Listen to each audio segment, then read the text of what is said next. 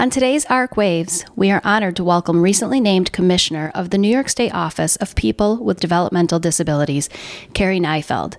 Carrie has a background in social work and has had experience in working in a variety of government advisory roles within New York State, the most recent being Assistant Secretary for Human Services and Mental Hygiene in the Governor's Office.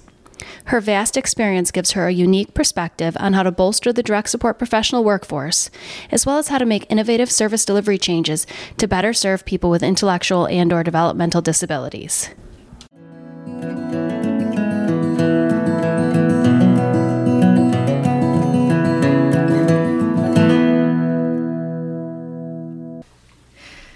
Well, thank you so much, Commissioner Neifeld, for joining us today. It's really a pleasure to have you here in person.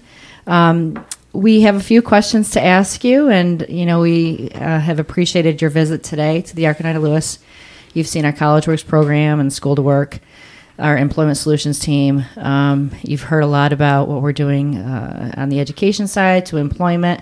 And we're really excited that you are out and about visiting agencies, and it tells us so much about your commitment as well as the governor's commitment to our field. So I just want to ask you, I know that you're a social worker, and I'm wondering, how does your background in social work and human services inform your decisions in your current position? Sure, it's a great question.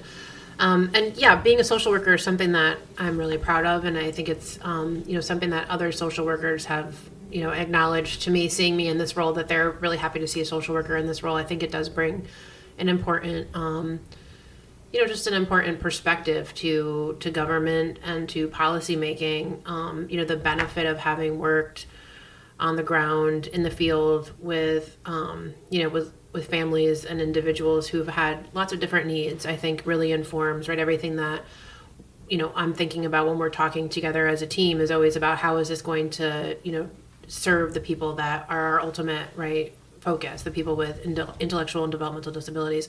How are we serving them with every decision that we make or every policy that we put out?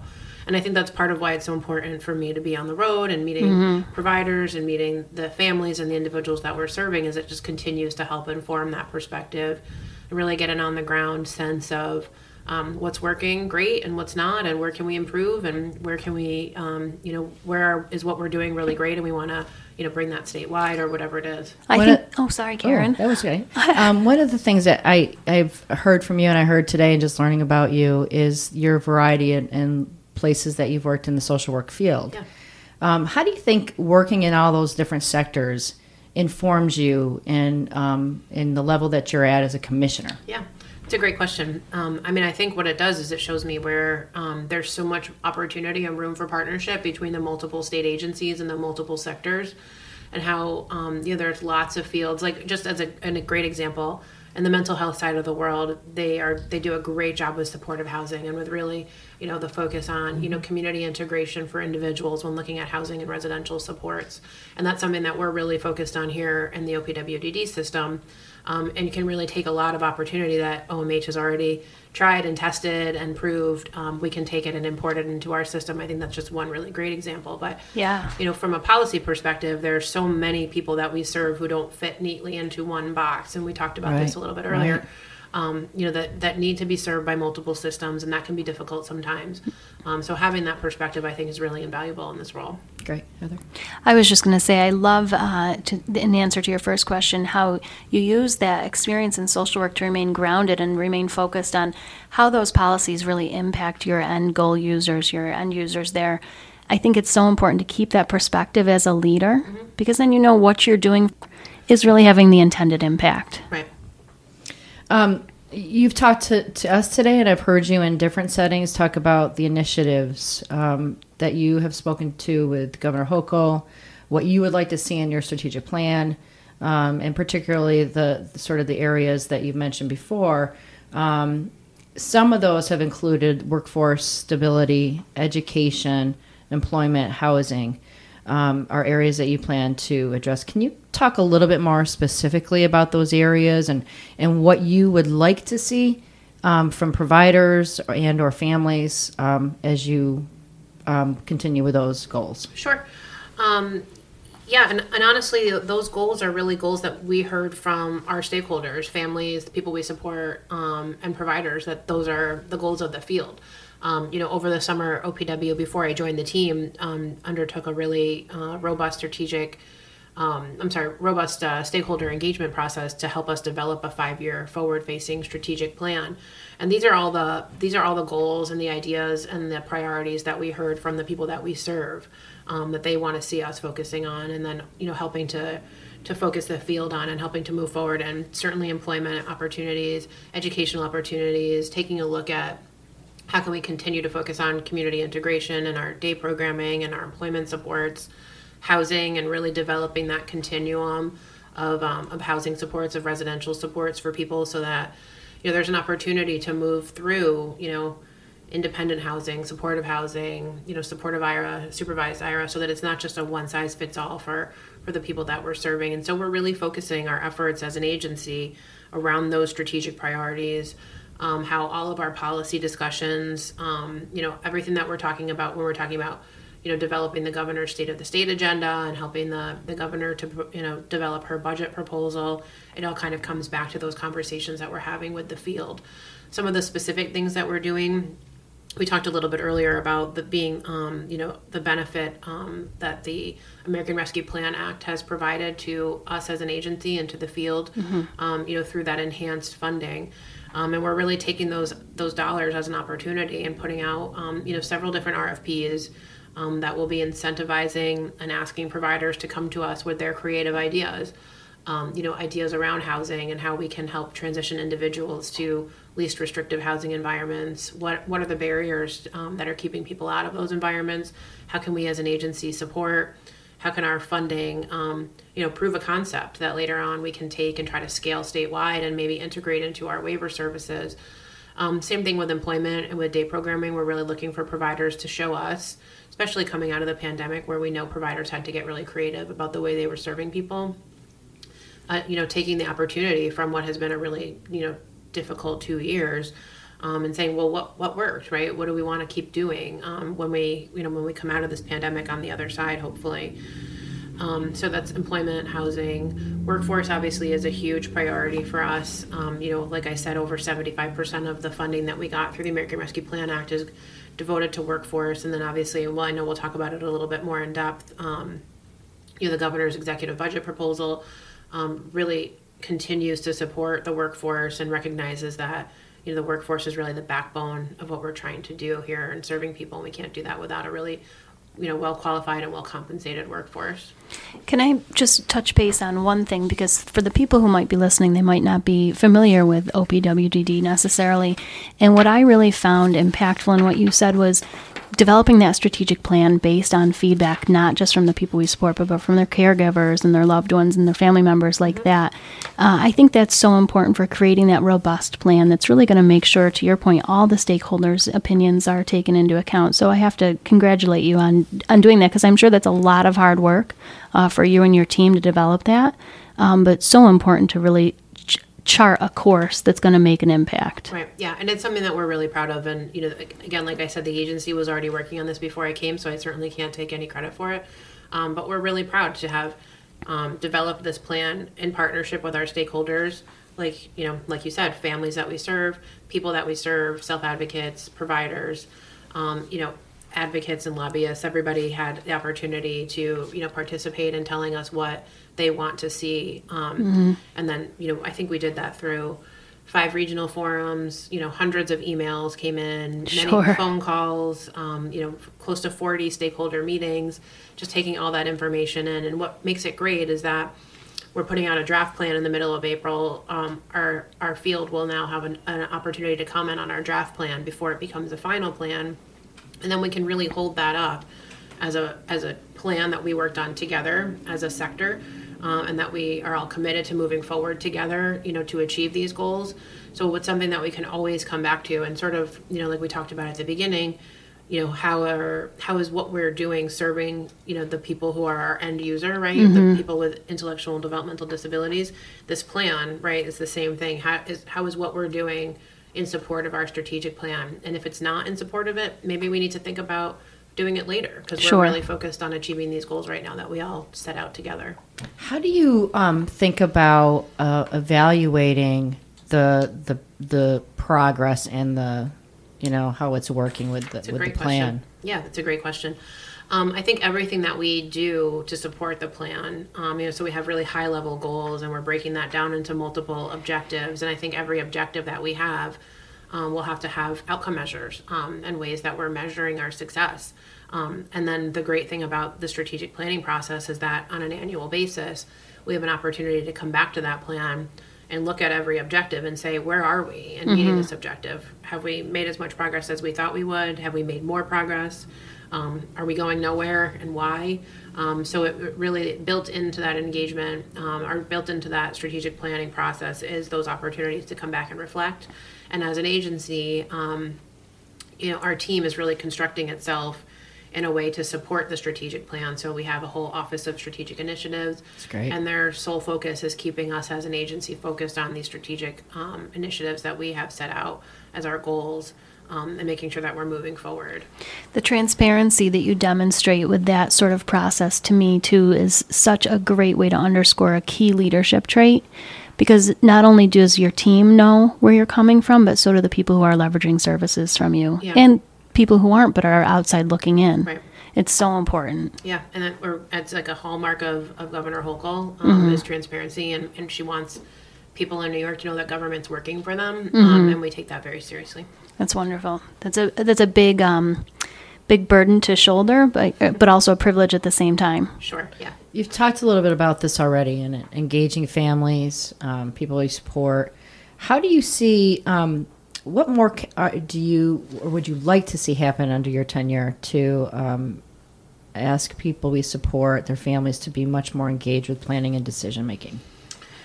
I think we are lucky because we have a system where families are really engaged, and especially coming from other systems that I've worked in, Right. I think one of the real bonuses of our system is how involved and how engaged with planning the families are of the people that we serve. And, really, they really channel all of their talents and their, sort of what they do for a living or what they do in their personal life, and really channel it at our system, which we're the beneficiaries of. I think things like this, our stakeholder engagement, having really formal processes in place for people to submit their formal opinions and to be part of those conversations in a meaningful way, is really important. We also have on a monthly basis multiple stakeholder meetings that we do on a monthly basis, where we're talking with providers, we're talking with families, we're talking with self-advocates. And then in general, as an agency, we have a really open door policy with the families of the people that we serve. There's a lot of connection at the regional level between the families of people that we're serving. And then in central office too, lots of conversation and lots of opportunities for families to really be sort of shaping the direction that we're going. And we really try to meaningfully incorporate the feedback of the people that we're serving and their families in all of our decisions. And I think it's really important. One thing that we're recently doing for, along the lines of transparency and involvement is every policy document that we issue is now going to go through a public vetting process. So, Oh, that's fantastic. yeah, I think it's going to be quite an undertaking. So as we're just starting it now, so we're all, I think, waiting to see how it goes. But I think it's really important. So every policy document will go out in draft form to our stakeholders, we have a mailbox, right, that it will send it out. Our regulatory affairs unit will send it out. Anybody who wants to will have the opportunity to submit comment. We'll take those comments back. We'll make sure that we're editing and adjusting our documents to reflect those comments, and where we can't make edits for specific reasons, we're committed to being accountable and explaining to our stakeholders, here's where we took your feedback, here's where we didn't, here's why, having a conversation about it before those documents become drafts. I think one thing we talk a lot about is regulation and, people, providers, families feeling that the system is overregulated. And I think this is one opportunity for us to make sure that when these guidance documents go out, to the extent possible, that we are all understanding why we're putting this out. Sure. And what's the need, right? And making sure that there's not something in there that makes it really unworkable or unnecessary. And so we're really open to having those conversations, and that's also going to be a really formal process where we'll have a lot of accountability to our stakeholders. I have to say, in researching your website over the past couple of weeks in anticipation of this, I found information to be extremely accessible. And I think that that's fantastic, just trying to put myself in the shoes of someone with a person, a loved one who has a disability, and where would I go for those services. And the whole concept that you've mentioned about having kind of that open door and transparent policy, I think is very much on display there. So I have to congratulate you for that. What I also found interesting and notable is that you have offices all over the place. Mm-hmm. So if someone is not comfortable navigating that online forum or that online world, or maybe they're a little bit more old school like I am, and I really would love to just talk to a person and get that information face to face or that clarification, because some of the documentation that has to be filled out, if you have a loved one who you're trying to leverage services for, can be complicated. Sure. And even someone in the field like myself looking at it, I'm going, geez, well, I'm not sure what I would answer if this scenario came in front of me. So being able to have those outposts, I think, is so important. I'd like to stress that for people listening, is that OPWDD is very accessible and is in all of our communities. How many offices do you have across the state? That's a great question. I didn't mean to give you a stumper, but I didn't see that, and I thought, God, there's one everywhere. Lots and lots. Yes, many. Yeah, we're broken down. We have an interesting regional structure where we're broken down into 5 or 6 regional offices, depending on which side of the house we're talking about. And then within those regions are multiple, I don't want to call them sub-regions, but sub-regions. Okay. So there's a lot. Okay. Right, yeah, there's representation everywhere. And we have many regional offices, and then also lots of satellite offices. That's great. Yeah. We are a very disparate state, Yes. geographically so different in so many regions. So it's wonderful for people to understand that you really are reflective of that cross-section. Definitely. Just want to sort of switch it up a little bit. We had talked about Governor Hochul and her real commitment to our field. We saw in her executive budget that came out that she was very supportive of of our field and disabilities field.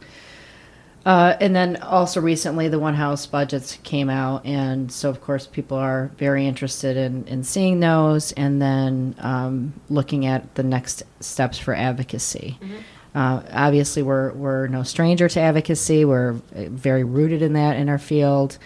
And whatever happens and whatever is actually passed, I'm curious about how OPWDD is going to look at, have these initiatives made an impact? Yeah. Have they made a difference? Does improving the financial piece for DSPs, does training, how are these things really making a difference? What are your thoughts about that? Yeah, no, I think it's really important, and I think it's really helpful for us in an environment where we advocate on an annual basis for budget investments, right? To really be able to go back the next year and say, or 2 years from now and say, last year, 2 years ago, you gave us X amount of dollars to do recruitment, and look, this is what it did, right? And to really be able to have that data. So as a provider of services ourselves in state operations, we collect a lot of information about, our attrition rates, our recruitment rates, our retention rates, if people are leaving, why are they leaving, where are they going? So we have a really sort of sophisticated data collection operation around that we utilize exactly for this purpose, to really tell the story about what's working and not. Right. And then, I think we work really closely with our providers because we don't, we don't have access always to that information that our providers have. Mm-hmm. So we work really closely with our providers, with their member organizations or their provider associations. I know that, each provider sort of collects some of that information in their own way. And so we work really closely to make sure that, we're able to see that as well. And we work closely with the New York Disability Advocates Association, sort of the statewide, group who does a lot of advocating on behalf of providers and people with disabilities. And, they do a lot of data collection and survey taking, and we use all of that information. I think there's also, the national core indicators. I know a lot of our providers take part in, those NCI surveys.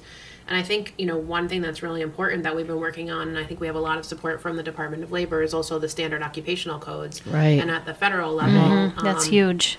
Yeah, looking to, to see the federal Department of Labor really identify direct support professionals, and track that information, because that's exactly what we need to see, what's working, what's not working. We did this 2 years ago. Are we seeing that reflected in our data? later. We don't really have access to that from a federal perspective, but we're advocating for that. And we have, like I said, support at the State Department of Labor for that as well. So we're hopeful. I know that it's been a conversation that we've been having for a long time, but hopefully we'll get there. And I think that's part of the professionalization too. I think also, it's really being able to look at a number of different solutions to the problem, right? It's not just about adding in some extra funding or bonuses or incentives. Training, of course, as we've talked about before, I can't emphasize that enough. I think people want to be able to stay at their jobs. They want to be able to come in and really do their job well, but they need to know how to do it. And with the many regulations or the needs of people, we want to be able to do that right. So however we can partnership with that. And then also it's really looking at the relationships that people have with those that we support. That's a huge piece. Yeah. Often is not really spoken about as much as maybe we need to. We talk about making sure that people, our direct support professionals, are paid a living wage. Of course, that's understandable. Of course, we want to be able to make sure people are trained, but how we make sure that relationship is showcased and is seen as a critical piece to this job, right? I mean, is really an important piece. What kind of things do you factor into recruitment or retention ideas that might be helpful to our field? I mean, I think you're right. One of the things that we're really focused on that you're talking about right now is really showcasing what the job is, right? I think there's a really big misconception about what it means to be a DSP, and people think about it as glorified babysitting or as the same as home care, and it's really not. And, we talk a lot with our communications team about, how can we showcase what a DSP is doing, both from the perspective of a DSP and how meaningful and fulfilling it is at the end of the day, even though it's a hard job and it's a tough job, but you feel so good about the work you're doing. Sure. But then also from the people who are supported, being able to, give a testimonial about the millions of ways that their lives are changed because they have people who support them, right? Having a committed, caring DSP is the difference between somebody being able to get a job, go to school, right, live independently. I think all that's so important, and I think it's really important that we showcase what that job really is to people.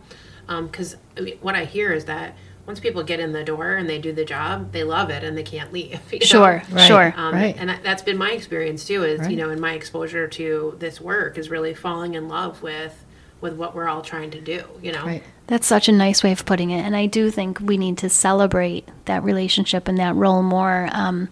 In my interactions at the bakery with some of the people we support there, they're constantly talking about their staff and how much they love their staff and what difference their staff makes in their daily life and in the goals that they're looking for and what their plans for the future are.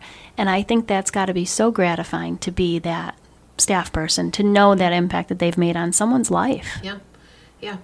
And then, I mean, some of the other things that we're working on is, not just the dollars. I think obviously it goes without saying we need to be paying a living wage to our DSPs. They deserve that. They deserve more than that. Right. But then also making sure that they're supported with, the right types of trainings, the right types of professional, teaching and training so that they can grow if they want to grow within an organization. We talk a lot about credentialing, a lot about professional development, making sure that all those opportunities are there. So we're doing a lot of partnering with SUNY, partnering with BOCES, making sure that there are, those things are out there and available to individuals who want to take advantage of that. I think credentialing is a big thing that we're talking about, and we're using a lot of those federal funds that we've talked about before, the American Rescue Plan Act funds, to invest in those types of initiatives so that we can bring them, to bear for everybody.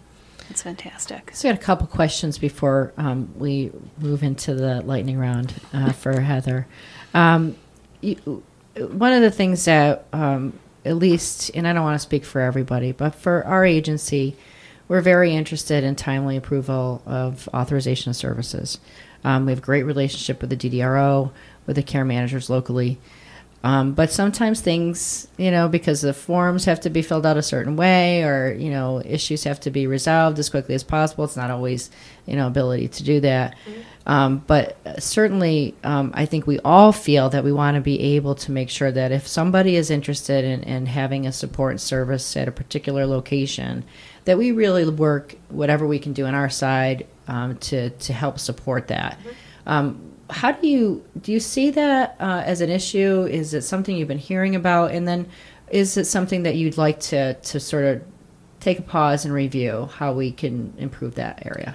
Definitely. It's definitely, as I've been, going around the state and meeting with other providers and talking to families and individuals, certainly it's something that I hear.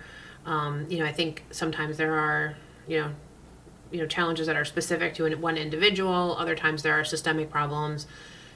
I'm, still relatively new in the job, but it's absolutely an area that I intend to focus on, and I know that the team is already focusing on just looking at our business practices. How can we improve our business practices?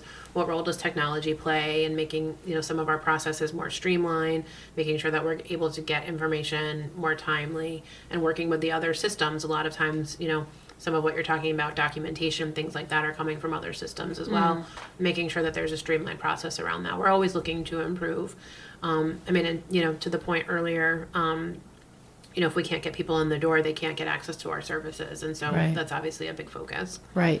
One of the things that we've often heard about over the last few years, and predating you in your position, is a move towards managed care. And lots of different discussions and things that I've been involved in. There's pros and cons to that. One of the outcomes of that whole discussion was care coordination organizations. Certainly as social workers, I think we both understand how critical that line is, and that the quality needs to be there, and that also needs to be reviewed and looked at. So how do you see, care management, and do you see that as moving forward, or, is there ways that agencies can prepare or support that? Sure, that's a great question. I think care management is really the foundational service, right, for folks who, choose to have a care manager, which is the vast majority of the people that we serve. The care manager should really be the access point for anything that individual needs within our system. The care manager should be working really closely with the RO, working really closely with the provider, with the families, making sure that an individual's needs are being met at a baseline, but also that, their goals, that they're working towards achieving whatever their own personal goals are. I think care management is really important. And having been in a former life, someone who worked in, various care management type of roles, I think it's really important. So care management, the CCO program is about 3 years old. It's still very new. As we've talked about, the past 2 years have been living through a pandemic, which changed the way we all do business. Right? Certainly. So I think it's a great opportunity we have right now with the federal funding that we have to invest some dollars into, an evaluation of care management of the program, where it's at now, what's working and what's not. You hear some really wonderful stories about care managers, and how great they do at serving the individuals on their caseload. But then I think you hear some, other stories about where care management is maybe breaking down a little bit, and that this, it's just not working for certain people. And so we're really invested in taking a look at that program and making sure that it's a program we invested a lot of time and energy into. We want that program to be successful for the people that it's serving.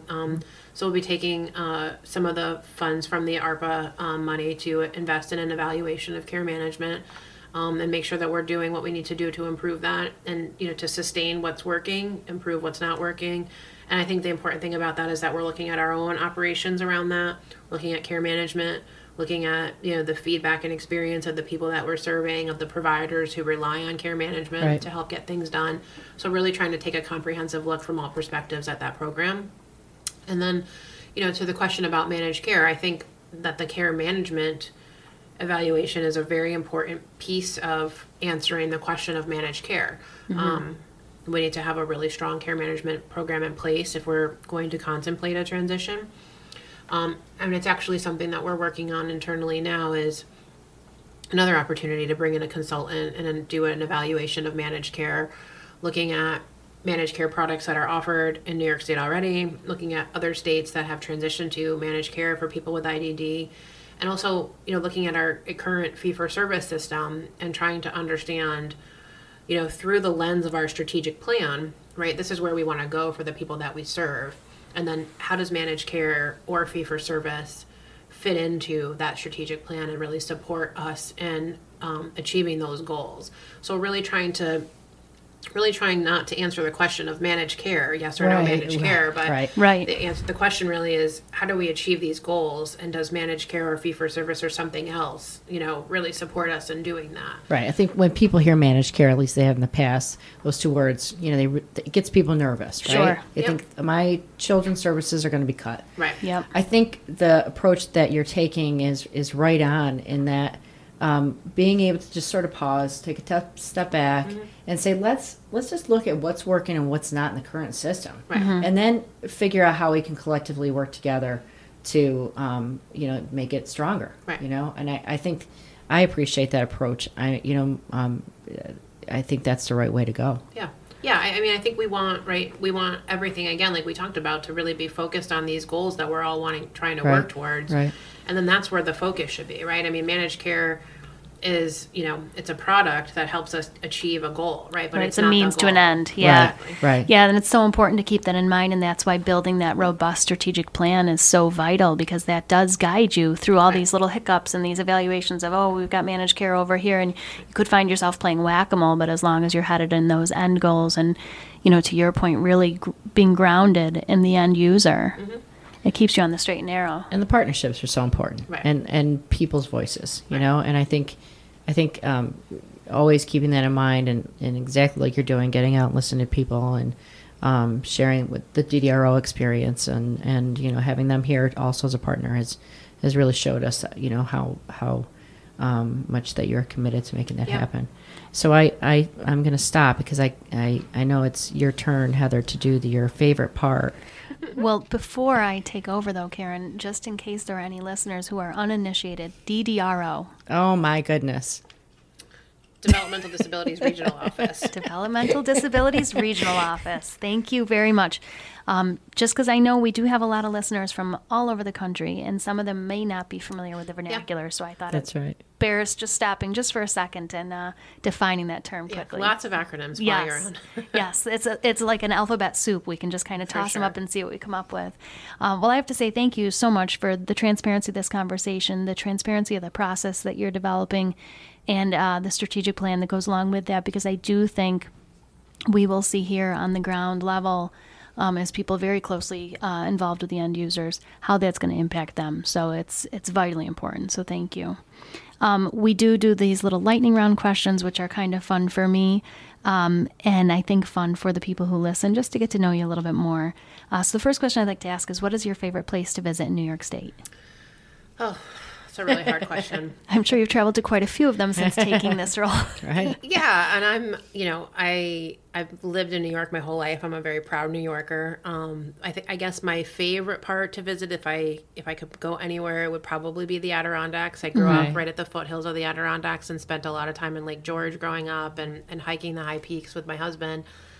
So that's my favorite place to go. Oh, nice. Yeah. Where in New York State did you grow up? I grew up in Queensbury, which is just outside of Lake George. Yes. Okay. All right. Wonderful. Well, we're not too different in terms of topography here. Yeah. A little bit lower mountains, but on this side of the park. What female leader most inspires you, and why?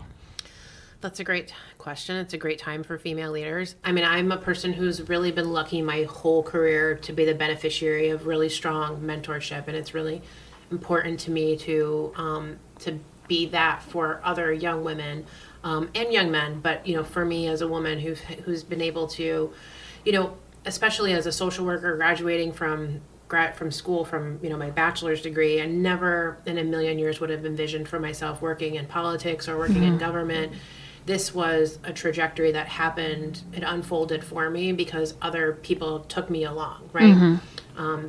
Meeting someone in this area who said, you'd be good at that, let me help you get there, right? And then let me support you while you're doing that, has been, just the key to me in my career, and what I, feel like has been a, pretty successful career. So lots and lots of really strong mentor women, lots of other women who work in, state government. Kristen Proud, who works at DOH, Sheila Poole, who's the commissioner at OCFS, Commissioner Reardon from Department of Labor, and of course, the governor, has been a trailblazer from the perspective of being a woman leader her whole career as well, and really has done, pretty incredible things. And I think for me as a woman and a mother, I always felt like I had to choose between my career. And when I turned 38 and realized I didn't have a lot of time left to make those choices, Right. made the decision to have a kid, and was scared and didn't know what that was going to be for my career. But to be able to see other women who've managed, really important careers and also been really awesome moms, my own mom included, so I'm really lucky to be surrounded by awesome women in my life. I think that's a fantastic point for young people who may be listening, that you didn't start off knowing this was going to be your trajectory. And I think that's okay. And so often young people are afraid to not know, okay, I have to choose now. I'm going to college. I'm going to college for social work, and that's what I'm going to do. That has been an entree, and because of the connections you've made and because you've been receptive to the different people you've come across, you've been able to take that different trajectory, and I think that's fantastic. Yeah. We're glad you found your way here. Yes. Well, on that note, thank you so much for coming to visit us. Yeah, we really thank you for having appreciate me. it. It's been a great day. Commissioner, thank you so much. Thank you. Disclaimer: the views, ideas, and opinions expressed in this podcast are only those of the individuals involved and do not reflect the official policy or position of the ARC Oneida Lewis Chapter, the ARC New York, or any other agency, organization, employer, or company.